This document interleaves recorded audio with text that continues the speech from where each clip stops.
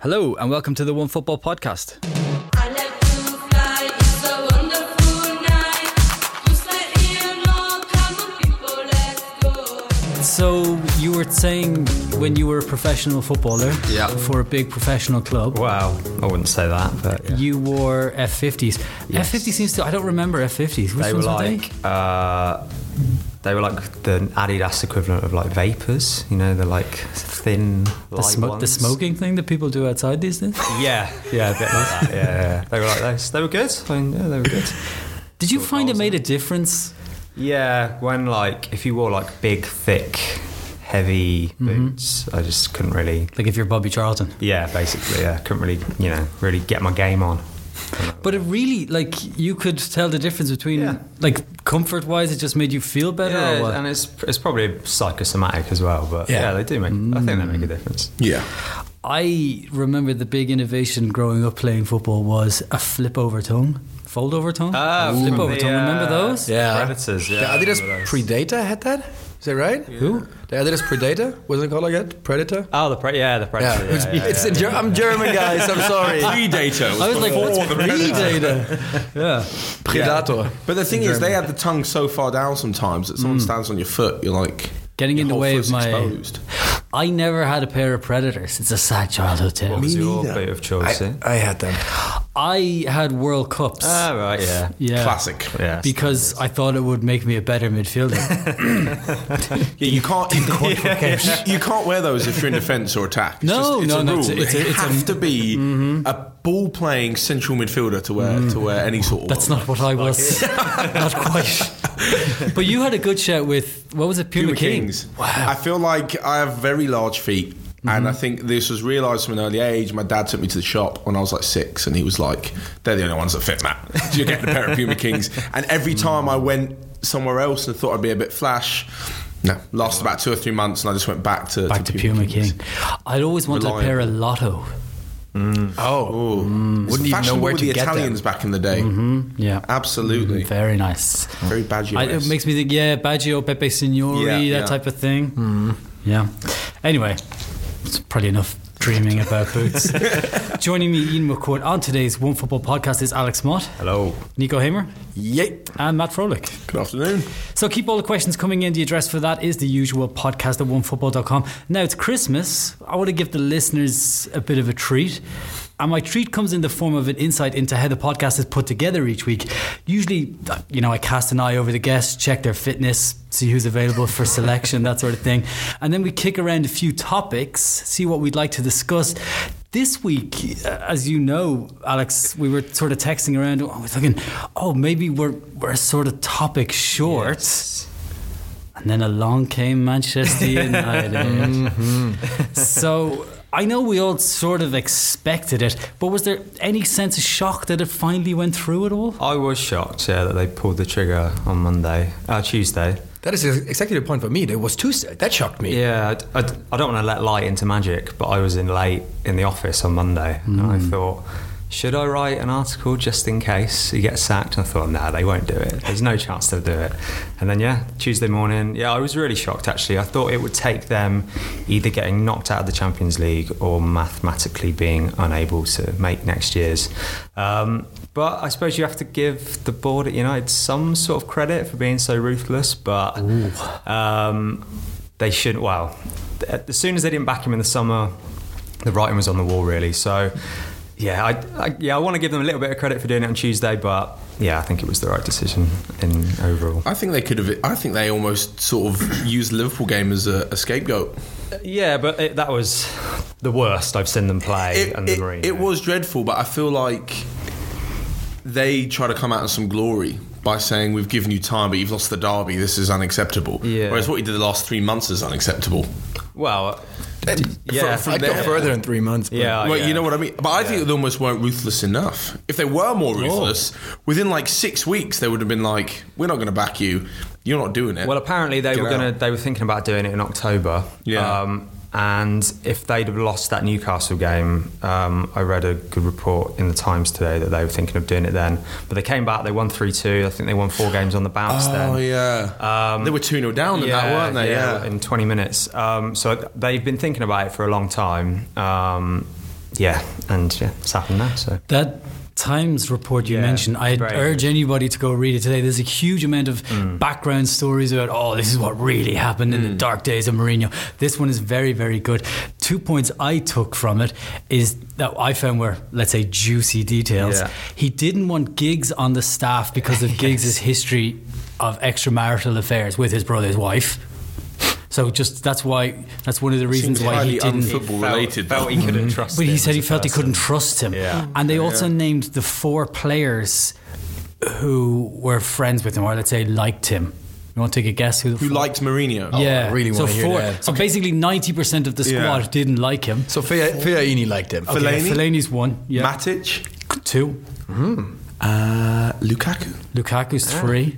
and someone. It's got to be one of the centre halves that he kept playing, even though they were dreadful. Right area of the pitch, but not centre half. Okay, no, it must be Luke Shaw then. No, but right position. Ashley Young. Yes, finally we It got wasn't there. too bad though. Yeah. Yeah, that's I was pretty surprised good. by Lukaku, to be honest. Yeah. I didn't think Lukaku would be one No, of those because that liked him. when you're bad and your manager still backs you, got to love him. Well, Same okay. thing with Fellaini. But These guys are the guys that now know when the new manager comes in, they're going to have to start putting in the performances. They can't rely on being Jose's favourites anymore. But on the other hand, like Lukaku was close friends with Pogba for quite some time, Yeah. right? And Pogba was, I'd say, clearly on the other side of that locker room. What would make you think that? Yeah, I just have a feeling there. Nothing to do with an Instagram, a well-timed Instagram post or Just a anything feeling. like that. No. Okay, so where do you reckon it all started to go wrong? I Because think- some people are saying last season, some people are saying this season. last season, I think you can really pinpoint it down to the second leg against Sevilla, where Oh, interesting. Mourinho was outcoached by Vincenzo Montella, which sort of says everything you need to know about how bad that game was. They That was the one Pogba was dropped and then brought on after like 20 seconds Yeah, or dropped something. for the second. They drew 0-0 in Spain, and then the second leg at Old Trafford, I think they had like 2 shots on target. Ben Yedder scored twice. I was about to say it was And him. they went out. Yeah. It was probably the easiest draw they could have had in the last 16. And I think from them, I know they finished second, but that was mainly down to, I think they went 12 games unbeaten at the start of the season. That was a lot to do with that, really. And from that point against Sevilla, it was downhill. And then obviously that was cemented by, in the summer, he came out almost immediately, the first game in the summer tour, and said, I'm not being backed properly. And then from then, it was just downhill, I think. Yeah. The writing was on the wall. Can we just explode this myth of him not being back? Well, no, properly? he 300 said he yeah, said no, he wasn't totally. backed. But Yeah, from his yeah, perspective, they spent 370 million. Yeah. Well, the board at United were a bit naive, to be perfectly honest. They offered him, they gave him a new contract last Christmas. And I think if you're going to back your manager with a new contract, then you sort of have to give him what he wants. And it's, Mourinho's taken a lot of blame, and quite rightly, but the board have got to take an almost equal amount of blame for me for not backing him properly with what he wants. If he wants a centre-half and you don't trust him to find a player, then why are you giving him a new contract? Because the ball's in his court. So, it's just... And he pretty much talked to every centre-back in the world, right? But there were I know that Jerome Boateng, for example, was just not really interested in working with Mourinho. Yeah. So And Alderweireld was on the cards as well, and should have been an easy buy. Basically, he wanted away from Tottenham. Tottenham wanted to get rid of him. Man United wanted him. That should have equal been a deal. Yeah, absolutely. But yeah, Sevilla for you two, where it went wrong, or was it him? Was it the tactics? Was it him slagging off the players in public so often? For me, I think that there's a fine line between the football you play and the results that you get, because it always gives you something to fall back on. The same thing happens with Pochettino, with Klopp, with Guardiola to some extent. Every time they lose, they can say, yeah, but we played in the right manner. And it gives them that little buffer. The thing is with Mourinho, when you go for the 1-0, when you go for the park the bus and you lose, you can't hold your hand up and say, we lost a good football game. Because when United lose, they do it spectacularly, playing dreadful. They don't do it in the right way. So I just think whenever Jose, for example, last season, finished second. You finished second, Man City were amazing, no one's going to catch them, well done for finishing second. But because you didn't play attractive football, it immediately knocks you down even more. If the roles were reversed last season and Guardiola had come second, you still would have said lit up the Premier League, fantastic football. Unlucky that United was so good, but they played some fantastic stuff. I just think whenever you go in with a bad attitude first, you haven't got anything to fall back on, much like Klopp does. Klopp's won nothing, Pochettino's won nothing. And there's a stat that backs that up actually. And really? Mourinho's 144 games in charge of Man United. They didn't score 4 or more goals once. West Ham have done it, Leicester have done it, Everton have done it, Crystal Palace have done it, Bournemouth have done it, Man City have done it 17 times.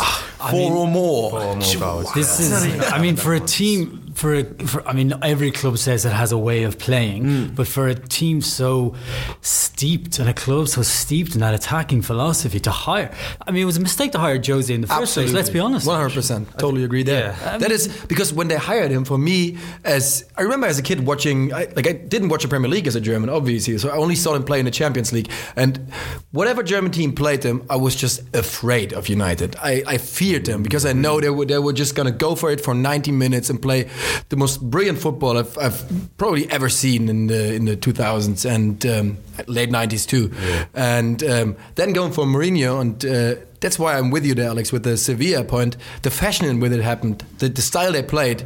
I think that could have been the first time that we actually in the videos mentioned it too and said like maybe that is just not the. But that's the thing. If he plays the game in the right way, you can say hands up, Sevilla beat me. Exactly. If you are set up so poorly that Vincenzo Montella can out attack you, no offense to him, great player.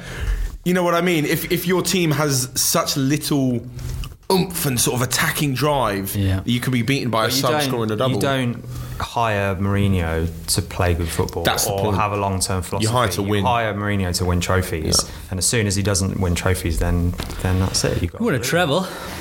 Well, yeah, who tell you you want a treble? Is that like the least creditable treble ever? It's up there with it. I even had to ask my English colleagues what exactly were the cups you won. Like, I know about the EuroLeague obviously, but the rest. Yeah, it's dodgy. I mean, the entire club is a bit of a mess. Gary Neville's been talking about it and said, like, he's talked about the recruitment, the poor decisions. Says that the club needs a complete reset. And what highlighted this most for me is that there's still 193 days left on David Moyes' original contract. Yeah. I think with the recruitment, that's amazing. So bad. With the recruitment, it's amazing to me that it's nearly 2019 and they haven't got a director of football. They're living in the 90s. They need a director of football, but also you can't tell me that Mourinho getting that centre-back would completely change this season. So it's not like 1 or 2 players are going to make a difference. They need a complete root and branch overhaul, and they've just got rid of the most rotten branch at the moment. It's a decent squad. It's just a good squad, but I think it's a squad that is just about good enough to get in the top 4. I personally think. Wow. But I think with a proper coach who coaches players properly, they could finish 2nd, 3rd. They could win the Champions League. But they're not being coached properly because Mourinho doesn't. Players nowadays need proper instruction, like in the minutest of details. That's why players like working for Klopp, like working for Pochettino, like working for Eddie Howe even. But Mourinho isn't like that. He's a sort of big picture manager, and that just doesn't work with the top players now. What's interesting is to contrast the players that he succeeded with. Your Terry's, Lampard's, Drogba's, the players that he had at Inter. Who am I thinking of? The Milito guy and Cambiasso and players who's like the guy that did the headbutt in the World Cup? Got headbutt in the World Cup. Materazzi. Of course, his name just escaped me. Materazzi, Ibrahimovic. Compare those to like. What's a way to say this? A millennial footballer like Pogba, and how different that is. He doesn't know how to coach those type of players. No, he doesn't. Or approach those type of players. Yeah, exactly. And there was just an obvious battle going on between the squad and the manager right from the off, really, I think. And like I said, as soon as they start losing games, then it was always going to go one way. I think that his style of coaching is outdated. It's outdated by now. I think we all agree on that, and especially his approach on it. That was he was over it at Real already. This whole we're the outsiders here. Everybody's against us. It's us against basically the rest of the world. Look, if you're coaching Real or Manchester United, one of the richest clubs in the world, this doesn't work anymore. It might work at Porto and even at Inter when you're in Italy, where Juve dominates everything, but not anymore. What next for Jose? I think because it seems. I mean, I don't want to say it, but it seems like it's game over. I think he's done at the top level. I think National teams. The only big job he might get is Real Madrid, but that's just because Florentino Perez loves him so much. If he goes there, I think it would be a mistake, but that could be the only job I can see. Wait, a get mistake for him or a mistake for Real Madrid? for him and the club. Why to be for honest. him though? He can't lose anything. Well, he's all about his reputation. When they went out of the Champions League last year, he said that Sevilla remind me of my Porto. Yeah, I know. Because he's all about like tarnishing, backing up his own legacy. And if he goes to It's Real almost Madrid, like he's got a massive ego. well, yeah, exactly. And if he goes to Real Madrid and he finishes outside the top 4 at Real Madrid, then that sort of I think this is the problem. Mourinho would rather go in to a broken team and steel them up almost and sort of toughen them up. That's the trend I saw. Mourinho's earlier career, he took on the challenge of the fallen giants. He moved to Porto halfway through the season. They were out of the Champions League. They were out of the Portuguese Cup, and I think they were 3rd. He took them to where Porto feel they should be. He joined Chelsea when they were nothing. They had a lot of money and took them up. He joined Inter when they could not wrestle the title off Juve or AC for love nor money. Took them up. Real Madrid could not do anything against Barcelona, took him to the title. He's always about taking teams that step up. When you're already the favourites and you've got to improve. But isn't that Man United with Man City though? And he couldn't do it this time. I Man think United so. is huge. Yeah. I agree with both. I think United maybe not necessarily fallen giants. I mean, yes, from what they were used to, but I think you can't. I'm not sure you could. I don't know what the way to describe it. I'm not sure you could put that as in they were less of a club, had less to go off. Yeah. Had less money. They didn't, Man United. This is the thing. Man United have the spending power. They have the pulling, the attraction. But that doesn't mean they're not a fallen giant, because for me they completely are. Man United was the powerhouse of football in the early 2000s. That is like 10 years ago, like 15 years ago now. I know that. But it has been downhill ever since. But I think on the pitch, yes. Yeah. But off the pitch, no. Man United are still the biggest brand in the world, regardless of their on the pitch failures. Brand, money, marketing, attraction. They live as if they're title winners. That's true. But they're not. You know what I mean? They're going living deep, off royalties. They're going deep into that credit card. That's how they're living. In the meantime, Ole Gunnar Solskjaer is going to take over. It's a free hit. Yeah, it's a free hit for him. I don't think he's going to do anything. No, I mean his rate at Cardiff is terrible. 18 games, was it 3 wins, 3 like defeats, that, or 3 draws? I mean, I get it from their point of view that he knows the club and he knows the players, and he's not going to do anything, like instill a new philosophy at Man United or whatever. It's just to get to the end of the season. But honestly, like, how much does he actually know the club at this point? I mean, like, when did he end his career? 2005, maybe? Something like that? How much do you still know about this club? It's just a complete and utter yes man to front the fans. Much like Southgate was at England. Everyone likes him. Well, He's it really worked out well simple. for him. It worked out well for him. But it was a real crowd pleaser. Effectively, get rid of the negative attitudes. I actually think the biggest appointment is Mike Phelan as assistant manager. That was David Moyes' worst decision. He got rid of all the backroom staff as soon as he came. So Alex Ferguson left. Got rid of Mike Phelan, who was really popular with the players. And I think him coming back might actually be a big thing. He knows a lot of like the younger players in the sort of under 23s, under 18s. If they can bring a few of those through before the end of the season, it could sort of revitalise something. But then they've got to make a massive decision in the summer. Well, that's my next question. Yes. How nervous are you about that decision? That's what I want to know. Because by all accounts, Pochettino is the number 1 target for Woodward. Yeah. I mean, deep down, there is a little bit of me that's panicking because, as I say, because of Man United, no matter how poorly they do on the pitch, they're still United. They carry so much weight. So much However, everything points to him not leaving. I mean, It sounds like you're trying to convince yourself here, Matt, rather than... Why would you turn down Real Madrid only to then go to United? Oh, Real Madrid's a mess. You never go to Real Madrid. But I mean, it's the same mess, different country. Yeah, I mean, it would seem odd for him to turn down Real Madrid to then only go to United a few years later. They can offer. Again, I'm not saying they offer nothing compared to Spurs. All these huge managers, but they all have massive egos. That's just how they're wired. And I think being sold you can take Man United back to the top is too much for Well, most I'm watching that Sunderland documentary at the moment, and that's exactly Simon Grayson's thinking behind it. He's like, I came down here, or I came up here, because he's gone up to Sunderland, obviously, and he's like, I could take this huge club back. Yeah. You are bang on about that being a real motivation. All top footballers are wired like that. All top managers are wired like that. And I think if they do approach Pochettino, I think even if they do finish 7th this season and they're not in the Champions League, I think he's going to find that very difficult to turn down. I know he won't have as much control over the whole club like he does at Tottenham, but it's Man United. So, who are you naming then? I think they Pochettino is, I think they'll. See, I think Pochettino is not the man for it. Right, okay. He's been at, and no offence, he's been at smaller clubs. Yeah. Your Southamptons, your Tottenham Hotspurs. Yeah. United's a completely different beast. But he has a track record of bringing through players, playing the right football. And Tottenham are a champion, and he's taken Tottenham, who were a smaller club, and he's made them one of the top, guaranteed top 4. Okay. He obviously gets on well with the players. He has a plan. Oh, they look like they would run through walls. Yeah, and he can sort of speak to those younger players like Ali, like Kane. Do you think he'd relinquish so much control? Well, I think that's what Daniel Levy needs to say to him now is that you're not going to have as much control as you do at Tottenham, but having 10% of the wage and budget that Man United do, is it better to have 100% control of nothing or 10% of something?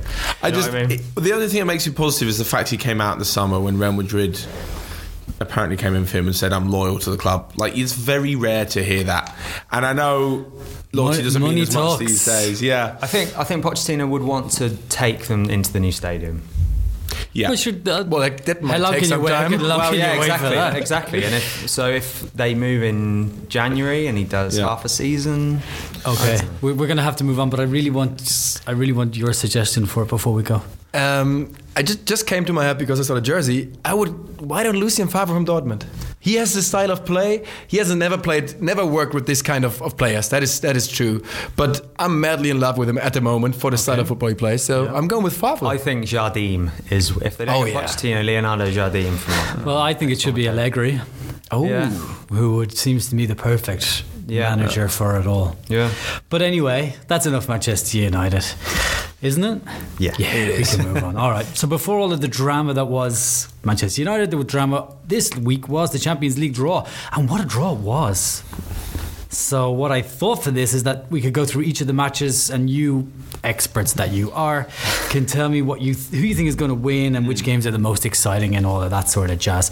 Schalke, Man City. I think we can be really going with that one. Unanimous decision. Skip through it. All those in favour. Atletico Madrid and Juventus. Now this to me could be the tie of the round. If you like boring, negative, crap football. I think it'll be one for the purists. Simeone will go in, try and get a 0-0 in both games, maybe nick it in extra time. It'll be interesting, but I don't think it'll be thrilling. Bad draw for Juventus though. Yeah, if you come top of your group and you get Atletico Madrid as the second team, that's a terrible. This year it's very top heavy as well. All the best teams finished first. So Juve will feel very hard done by there, I think. Man United, PSG. Anybody want to talk about that one? It's so dependent. Now and then, you don't know what Man United are going to look like in 2 months. And also, I would never trust PSG in Europe. Yeah, because PSG is just a thing with the league, right? They're never challenged, and now the next Champions League game is in starting of February. So they will not have a competitive game for 4 months at that point. But as it stands, you could just see Mbappe and Neymar and everybody just ripping United to shreds. And gotta be honest here, I haven't watched too much of PSG. I'm just reading a lot. From what I hear, it's like they're adapting to Thomas Tuchel's football more and more, and then that could be a team to fear actually in the Champions League. I just can't imagine Solskjaer on the sideline, a suit-wearing figure leading his team into the quarterfinals. You can imagine him sitting there panicking, going, "This is as much of a free hit for you guys as it is for me." But I don't think it'll be the 4-5-0 that people are expecting it to be. Oh no, I think it will be. I fully expect Phil Jones to be fat on his is arms. completely going to hammer them and. Well, look, if PSG give away a few chances, Lukaku isn't putting them away. But if United do, then Neymar and Mbappe definitely are. I don't know. PSG is a very light-hearted team. They're always good to concede a goal. And I think if Solskjaer gets them organised, look, Mourinho. Sorry, we're back on Man United now.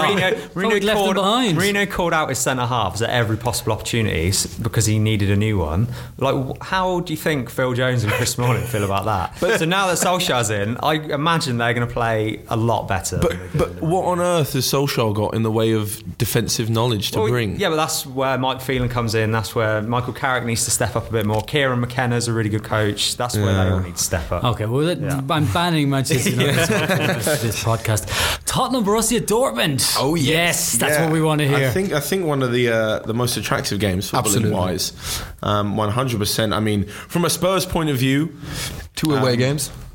2 away games. From a Spurs point of view, we did the double over Dortmund last season. Not The a same vastly Dortmund. different Spurs team at all. Well, But a very different Dortmund team. But a very different Dortmund team. I think a different Dortmund team, but I can still see Spurs. I can still see Spurs winning overall. From what I've seen of Dortmund, but I'm sure they. You'll have more. I agree. I can't see them win. But you can see Tottenham win? I can see them win. I can. Okay. Because, well, the thing with the Dortmund team still is that they are, at this point, a super young squad again. Like, they're so young, so unexperienced. Like, from these players, like, I don't have it at the top of my head, but they're only, like, a bunch of them have ever played a knockout game in the Champions League. And so... For me, if I would have to bet on it, I would clearly bet on Dortmund, because I think that Tottenham is going to get into trouble in the Signal Iduna Park in Dortmund. I think Dortmund. That's the thing with Dortmund; they're going to score 2 at least. And if you score 2 at home, that's already a good start to. I don't know. I really like watching Dortmund, but you saw them this year against like Bruges. They really struggled. Yeah. But Tottenham's habit at the moment of just coming up with really important late goals. If everyone stays fit, I think Tottenham will win. But there is a lot that can happen between now and the end of February. And a transfer window. Yeah, But all the teams that actually managed to look good against Dortmund, like Brugge and who was in the Bundesliga a few weeks ago, the draw, 0-2. All these teams basically play 5 in the back, super destructive football. What they try is to basically have technically 2 fullbacks on the sides to like give no room to Sancho and Royce, and that's what Tottenham does, right? And they're not going to start. Do you think that you guys going to play like that against Dortmund? No, they're going to come out and they're going to try to take them apart. And Absolutely. I would say behind Dortmund's defence is. And that's the good thing with Dortmund. They give up chances. Dortmund's defence. They do. But the good thing about what I like about Dortmund is that they have the ability, and very few teams, in my opinion, have that, to sit back and wait for the right moment. So if they see you coming out firing, the Tottenham Hotspurs coming out firing, they're just going to wait. They do that from time to time. Wait for the right moment and then just like score. So I'm with Dortmund here. Okay.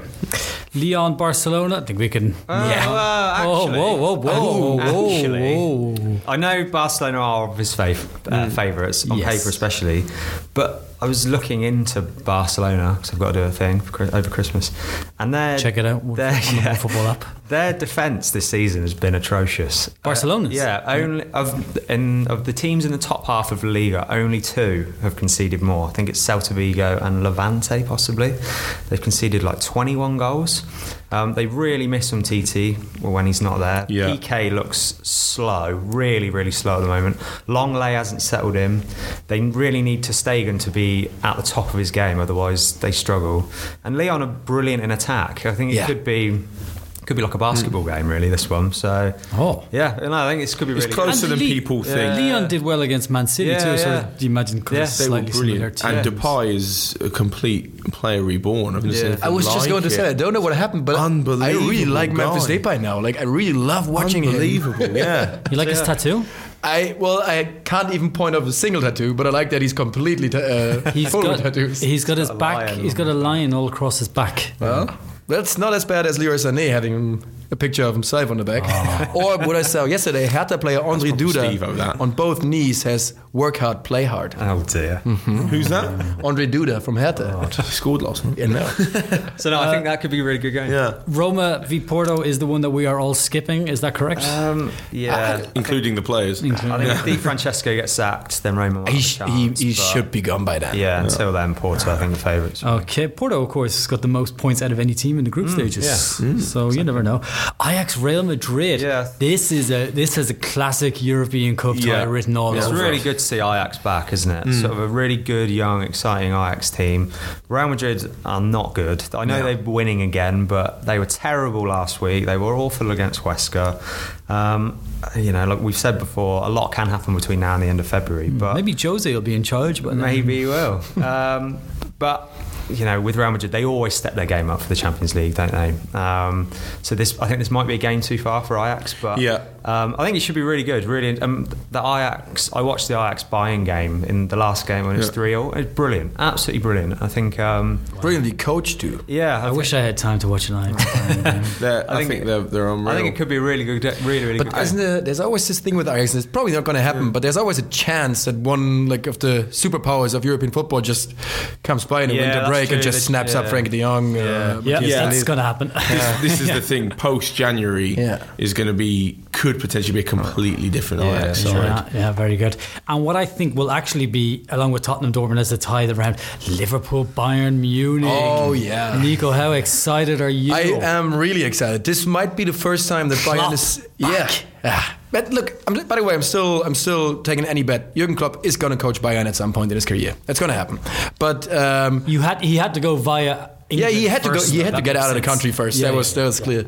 Now, this might be the first time since I'd say Barca 09 that Bayern is the clear outsider in a knockout game. Yeah. And the style that Liverpool plays is obviously Bayern's kryptonite at the moment. Yeah. That is literally. I mean, they conceded three games against Düsseldorf, who play like 1% of what Liverpool can do at their best. Yeah. But I also think that Bayern is going to try to change their style of football in the winter break. I'm pretty sure they're going to work on their counter-attacking and try to get rid of their super slow build-up. That is insane. I can't watch Bayern anymore. No. But on the other hand, look, Klopp has been doing it at Liverpool for 3 years now, and Kovac is trying it over a winter break of 2.5 weeks. So I'm going with Liverpool. Yeah, I have a feeling that could get ugly for Bayern. Oh yeah, Munich. Yeah. Liverpool shouldn't be scared of anyone. I think in this Champions League. Easily be Kovac's end at Bayern. Yeah, because he's going to be in charge till then. Definitely. We've been saying this for so long now. Yeah, but now, look, now Dortmund lost yesterday. Bayern is going to win today. Then the Bundesliga is looking way better for Bayern come Christmas time. Yeah. But if they get absolutely trashed by Liverpool and maybe concede 4 goals at home, that is for Bayern. I don't think any manager has ever survived that. No, it's one of them. I think it'll just be tight away at Bayern. Could be nicked by Liverpool or a draw, but Liverpool at home, yeah. Imagine the sight of Hummels running around after Salah and Mane. I swear to God, Hummels. That's going to be embarrassing. Hummels isn't sleeping a second till that game. He's so afraid. So podcast at onefotoball.com is where you can send all your questions in. Now, a couple of weeks ago, I don't know, remember if you were here, Nico, if you were Alex, we were wondering what Fortnite is. Yeah? God, I sound so old here. Was that some sort of a fortnight ago? I was like, come on. Well, Anthony Lo Celso has been in touch and he says, hey guys, writing from Toronto, Canada, love your show, makes my commute much more enjoyable. It's nice to hear. You were talking about Ozil and Fortnite, so I looked up his stats. Well, first, when he goes on to explain what Fortnite is, it's an online multiplayer game that combines a third-person shooter and a city-building game. Think of it as Minecraft meets Call of Duty. Call of Duty. These words mean nothing to me. I've watched Fortnite gameplay, and it looks to be the most stressful game I've ever seen. Okay, it's so fast-paced. I couldn't play it. Well, he says each game lasts about 2 minutes to about 25 minutes, depending on how good you are and how long you last. Ozil apparently plays 5 hours a night. I mean, it could be during the day, he says, a night. Assuming he plays this much, he's probably pretty good and lasting long. So I'm guessing he plays about 50 to 20 rounds straight. I wonder if he's got a back problem, hasn't he? Well, apparently he's got a back problem. Yeah. So I'm not surprised if that is the case. If he's hanging out in this Fortnite thing. But according to by the way the Bild Zeitung, he turned down an Inter offer for the winter break, and probably his gaming setup is just really good in London. And he's like, we can't do this. It's got to be asked to move. Yeah. Moving house is a pain in winter. I've done it before. Nobody wants that. Now, Viraj Mehta has also been in touch, and he says, "Hi guys, how are you doing? Just wanted to ask, what do you think about Spurs' title prospects?" Now, Matt, this is definitely one for you. They also want to ask, what about Chelsea? And do you think they have the oomph to challenge Manchester City and possibly Liverpool? But let's start with Spurs. Can they challenge for the title? Any other regular season or a sort of era, yes. But with Manchester City so good and with Liverpool challenging City, I just can't see it. There are too many inconsistencies with Spurs, and that's such a basic thing to say. You have to be consistent to win the title. For me, I think Spurs have the squad. They always seem to take one step forward, two steps back. I mean, in the last few years, you can almost pinpoint exactly where Spurs have gone wrong. When they're fantastic against every other team in the league, their top six form is dreadful. And when they're brilliant and they put teams away, they lose against the bottom sides. I mean, I actually got some stats earlier. It must be infuriating being It is. I mean, Tottenham against newly promoted sides. Right, so the teams all at the bottom. Out of the last 81 points available since Pochettino took over, 77 points. They've which won. is incredible. Wow. Yeah. However, against the top six, they get one win away per season.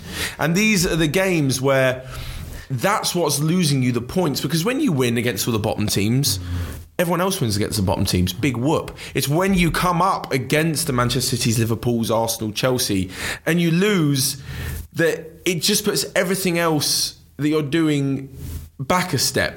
Do you know what I mean? You need to not even worry about these games. I mean, when I said the consistency's not there, last season Spurs went to Chelsea 6 games before the end and beat them, and you thought, great, Spurs have beat Chelsea. 2 weeks later, they lost away to West Brom, and you think the West Brom one's the one you normally win and the Chelsea one's you normally lose, but you can't do both. It feels like they sacrifice one for the other, and just, I mean, we've won, is it one game, I think? One away game at the Big Six, or the Big Five, not part of the Big Six, per season, or less than one per season for the last 6 years or something. So no. So no. If you look at the projected points that Liverpool and City are going to get, Projected points? Yeah, so if they keep going at the rate they're going at the moment, they're both going to get 95 to 100 points. There's no way Spurs can do that. No. They're just too far away. They're too good, both of them. And the same for Chelsea? I like Sarri. I don't think they have a goal scorer.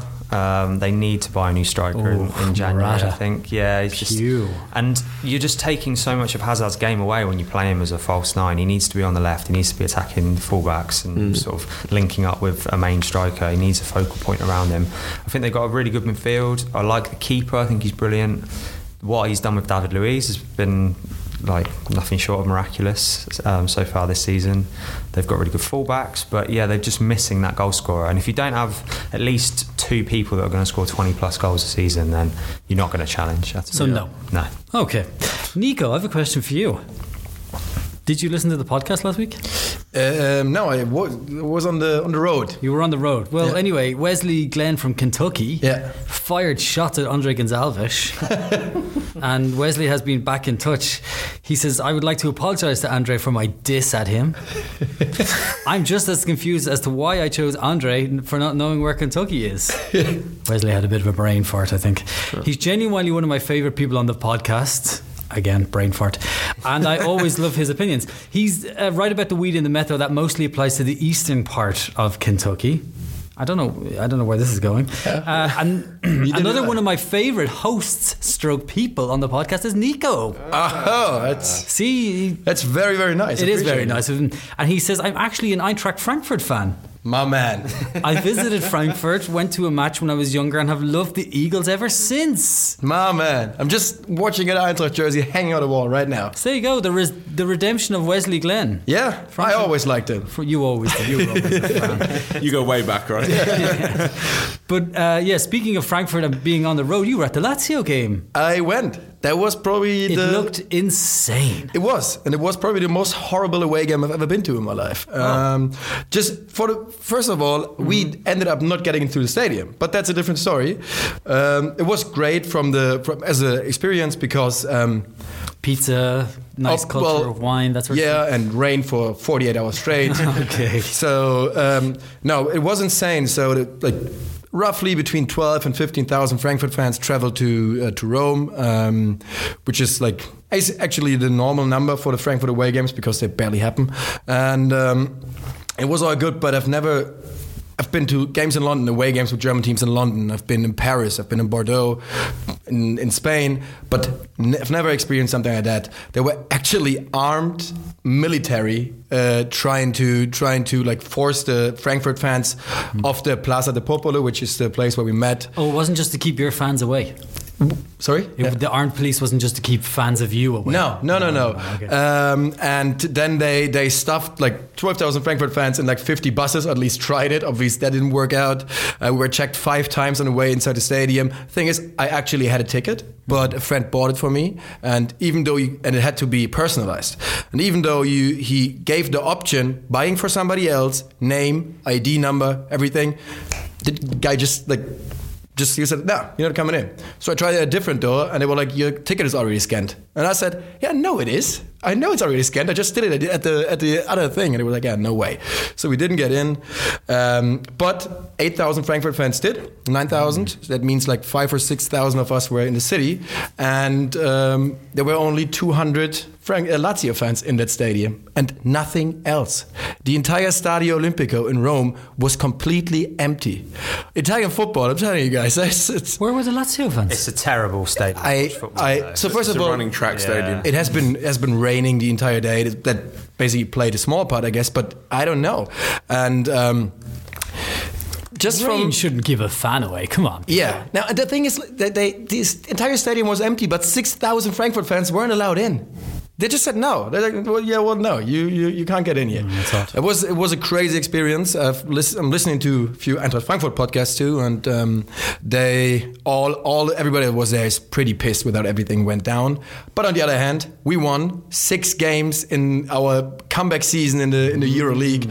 So I can tell we had a few drinks afterwards, anyways. You're telling me that they are one of the most exciting teams in Europe, right? I might be biased a little bit as a Frankfurt fan, but I think so. And even Matt, who wasn't a Frankfurt sympath, how do you say that? He didn't necessarily like him, a sympathizer, or care at all about Frankfurt. Yeah, no, didn't. But like they've turned my head massively. Yeah, it's just the style of football they play, and the combination with the fans. Obviously, that's always a big part. It's probably I would say at least in the EuroLeague, it is the best crowd I've seen this year.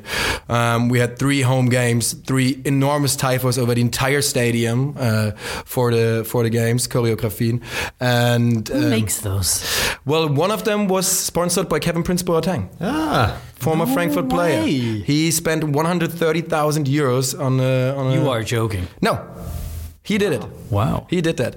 And the rest is and there's it's called the UF Ultras Frankfurt, and they spent hundreds and hundreds of hours and hundreds of people building them. And I can everybody who hasn't seen it, just Google the EuroLeague home games from Frankfurt. You will see pictures will come up immediately. It's insane. And that combined with the style of football they play with Jovic, Aller and Rebic, and the way these 3 attack, which is something I've barely seen in football, because they just switch roles the entire time, and then Alers on the wing and Rebic in the middle, and all of them are very physical, very quick, and it's just great fun to watch them, I think. I mean, we're all big KP fans on this podcast anyway. And that's I love him. He can only go up in our estimation, is what I would say. Yeah. Of course, Berlin boy too, which means we're biased about him. Now, the Bundesliga has reached its halfway point, or just about reached its halfway point. Dortmund crowned winter champions. Did they get a trophy for that? No. No. Okay. That's the Spurs thing to do. It's just get a sort of, we made it halfway. Or a Schalke thing. Yeah. Is that them? Harry Redknapp in the jungle. Yeah. He got a crown. That's all I we guess we wouldn't have predicted that at the start of the season, would we? No. I actually, after like 5 match days, I publicly said, well, congratulations, Bayern, you're winning it again. So, no, we didn't.